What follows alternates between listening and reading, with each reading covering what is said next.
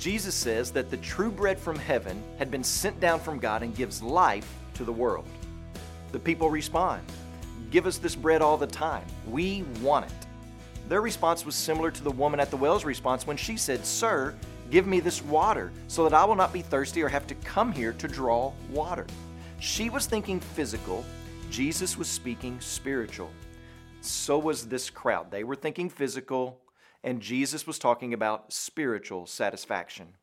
And then Jesus reveals himself as that bread and says to them, "I said to you that you have seen me, and yet you do not believe." Jesus was rebuking the crowd. He was saying, "The bread has been given to you. I'm standing right in front of you, but you will not believe. You are not believing." And even in the face of rejection, Jesus is not discouraged. He's not defeated. He's confident. He says to the crowd, "All that the Father gives to me will come to me." You guys are making demands of me. You think you hold all the cards and that my success is contingent upon whether or not you put your stamp of approval on me. Well, in the words of Donnie Parrish, wrong-o, tiny one. All that the Father gives to me will come to me. And just like that, Jesus slices that arrogant crowd in half.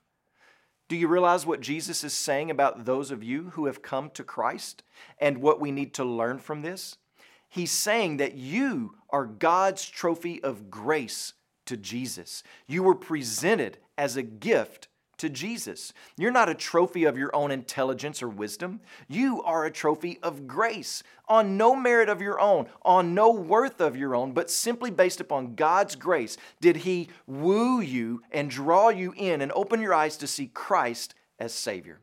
The Father gave you to Jesus. We learn that God is on a mission to redeem a people from every tribe, tongue, and nation, and His success is not based upon you or what you will decide. He will succeed. This is not a crapshoot with God playing the odds. All that the Father gives to Jesus will come to Jesus. No doubt about it. And we love this word because it shows us that God redeems us, cleans us, and then presents us to His Son. We are given to Christ as a gift given from a father to a son. How does all of that affect how we live? Well, since we are gifts given by the Father to the Son, there is no place for arrogance in our lives, but only grateful humility, because we know that we, left to ourselves, are no gift at all. Today, when you pray, please pray for Filomeno Kakilala and his wife, our missionaries in the Philippines.